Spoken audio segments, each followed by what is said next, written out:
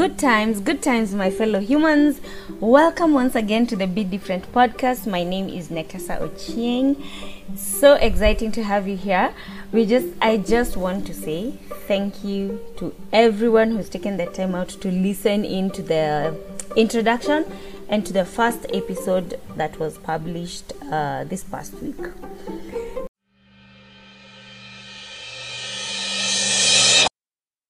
Let's dive in. We have Sheila here, who will introduce herself. Sheila, hi. You will introduce yourself, and we have an interesting topic to discuss. Great, thank you, Nekesa, for having me here. My name is Sheila Mwalili. I am a journalist. I'm a mother. I am a sister to many, a cousin, and a feminist, a positive one, so to speak. Yay! Okay. News to me too, but let's see how we're going to navigate these waters. So we want to, last episode we discussed about the things that make us different. We started with our background, and we talked about our history or our experiences, the things that have happened to us. Now we want to talk about our nurture, our upbringing. I am different because of how I was brought up. Yeah. Right, Sheila? Mm-hmm. Yes. And we won't mention everything, but we will just mention a few things that have stood out. We are both married. Yes. So there are those things that have stood out difference between you and your husband that clearly come from upbringing. Yeah. Small things that people do in the house. Great. So it depends. Like you said, we are from different families, different upbringing, different. Then suddenly you realize, oh, by the way, now I'm an adult. I have my own house. Mm-hmm. So you run it the way you saw things being done in your mom's house. Mm-hmm. So if it starts from very basic things, from cooking oil to toothpaste to. So you find there's someone who was brought up like. The way they use toothpaste is different from you. Probably you were taught that you press it from ukuchini. Them they know popote as long as inatoka, it's fine. Then you start arguing over small things, which really are subconsciously out of nurture. Yeah. Let me give you a small example of what I noticed was like something totally different. Before I go to visit someone, I have some sort of meal that I would like to have that day. Something that I would like to eat that day and something that I would like to have. So I used to do that, especially when I met my husband, when we were dating. I used to buy everything that I want. I used to buy I'd buy the things that I want to go to eat in that friend's house. So when I met my husband, he used to be so against that because he felt like it's like you have it's like you've already refused what you're going to be served. You get what I'm saying? It's like you've already thought like those people are not going to serve you whatever they're going to serve you. You've decided you're not going to eat. So you're coming with your food, you're coming with your according to him it wasn't pleasant, not an acceptable behavior in society. I thought there was nothing wrong with it. So we really argued about it one day. We were going to visit his friends, and I was like, I want to eat this. Let's buy this and go with it. He was like, no. I said, okay, what's wrong with that? See, we are contributing to, and then we will give the host less stress of what to cook for you guys. My husband was like, no. My mom taught me when you're given whatever you're served in where you're going, whatever you're served, you should take it and eat it and finish. Don't even say you don't want. Don't even question it. Iko na chumvi nyingi. It's just good manners. Those are the differences. Bringing that up, let me just bring our listeners up to speed. The reason why we have Sheila today is because we are both young mothers of girls. We both have daughters, and we were just randomly having a discussion of how are we going to bring up our girls differently from what we have learned from our experiences, and from what the society is right now. It's so different from when we were kids. How are we going to bring them up differently? And let me start by answering your question. For me, I start from the end result coming backwards. What would I want my girls to have? Yeah. And the one thing that I would want my girls to have is an ability to express themselves confidently, Yeah. an ability to be able to articulate what they're thinking and what they're feeling, Yeah. especially being able to compartmentalize. You say, by the way, I'm not feeling good about ABC, but you're able to move on with your day, or move on with your life, or move on even with in any relationship. Yeah. Say, I am not happy with ABC, and being honest. By the way, me honesty, if there's a way I can just feed it, give them as food. I treasure honesty. Yeah. And I will do anything for my girls to learn to be honest and to have integrity. Yeah. For me, I would want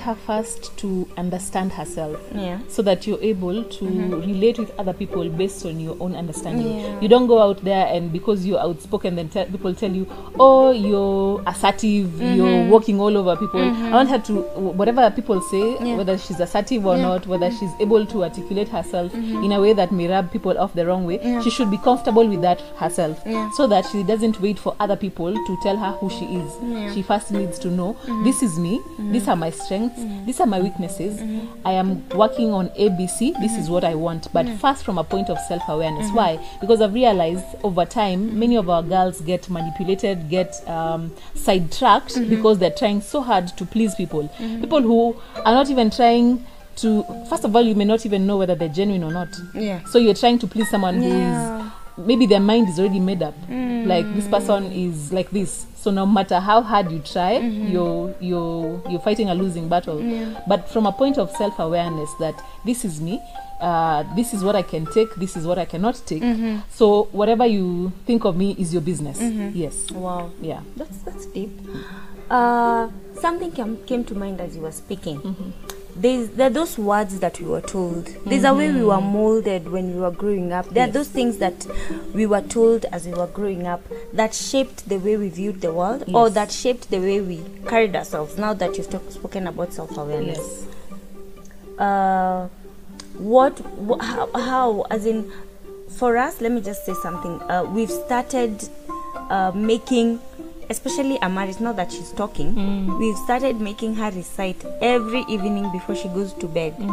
I am beautiful, I am strong, I am kind, I am loving, I can do all things through Christ who strengthens me. Like, we make her say, it's part of our prayers. Okay. Every morning before she goes to school, every evening before she goes to bed. Yeah. What can you say about that molding? We received some of these things we picked from home. Yes. In our own homes, absolutely. our foundational, you know.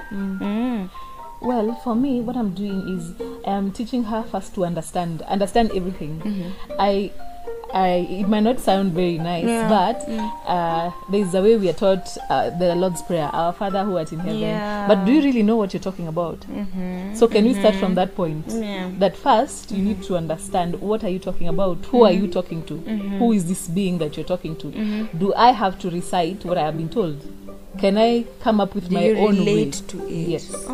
Can I come up with my own prayer and say, thank you, Lord, for today I had breakfast. Today I have a book I can read. There is mom here who is playing with me.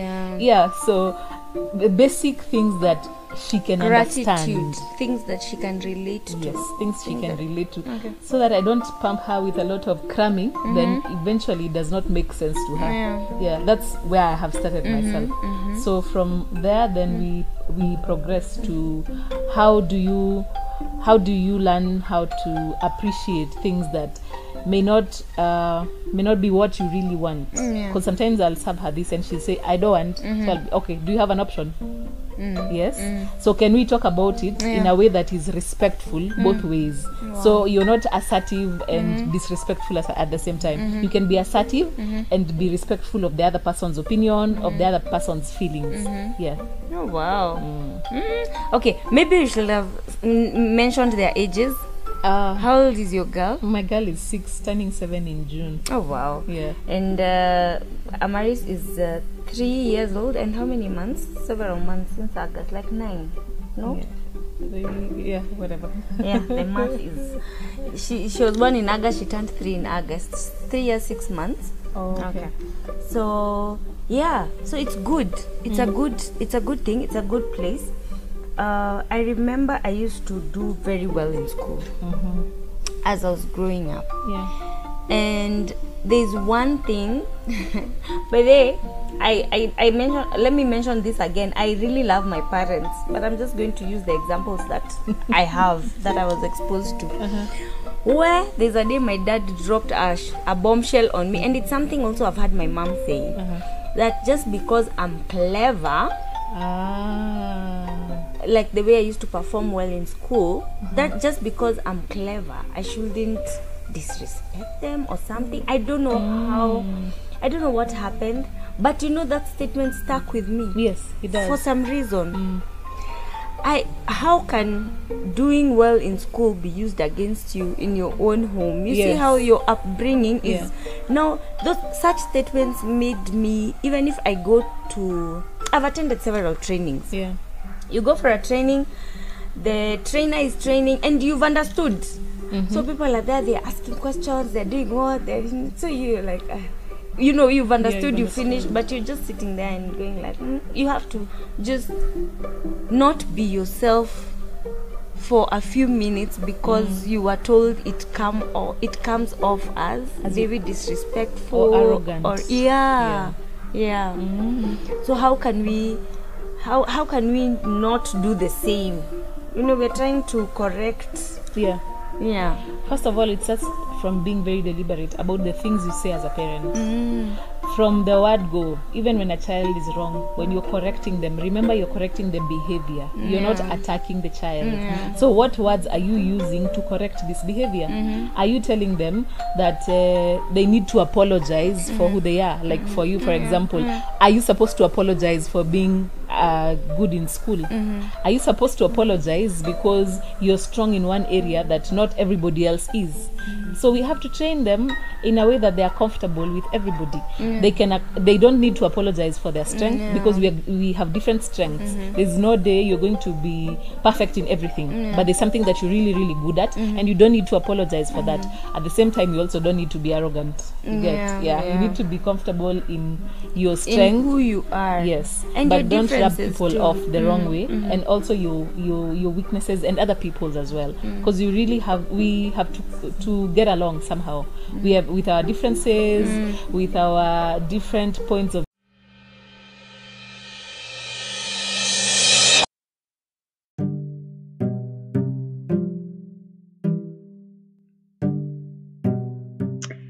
That's it for today. Thank you so much for tuning in, for listening in. If you are benefiting from these conversations or from these discussions, would you kindly spread the word? Let us have as many people as we can listening in, and having this discussion trickle down to family units, to homes, to spaces where they can bring a positive change. Until later, thank you and goodbye.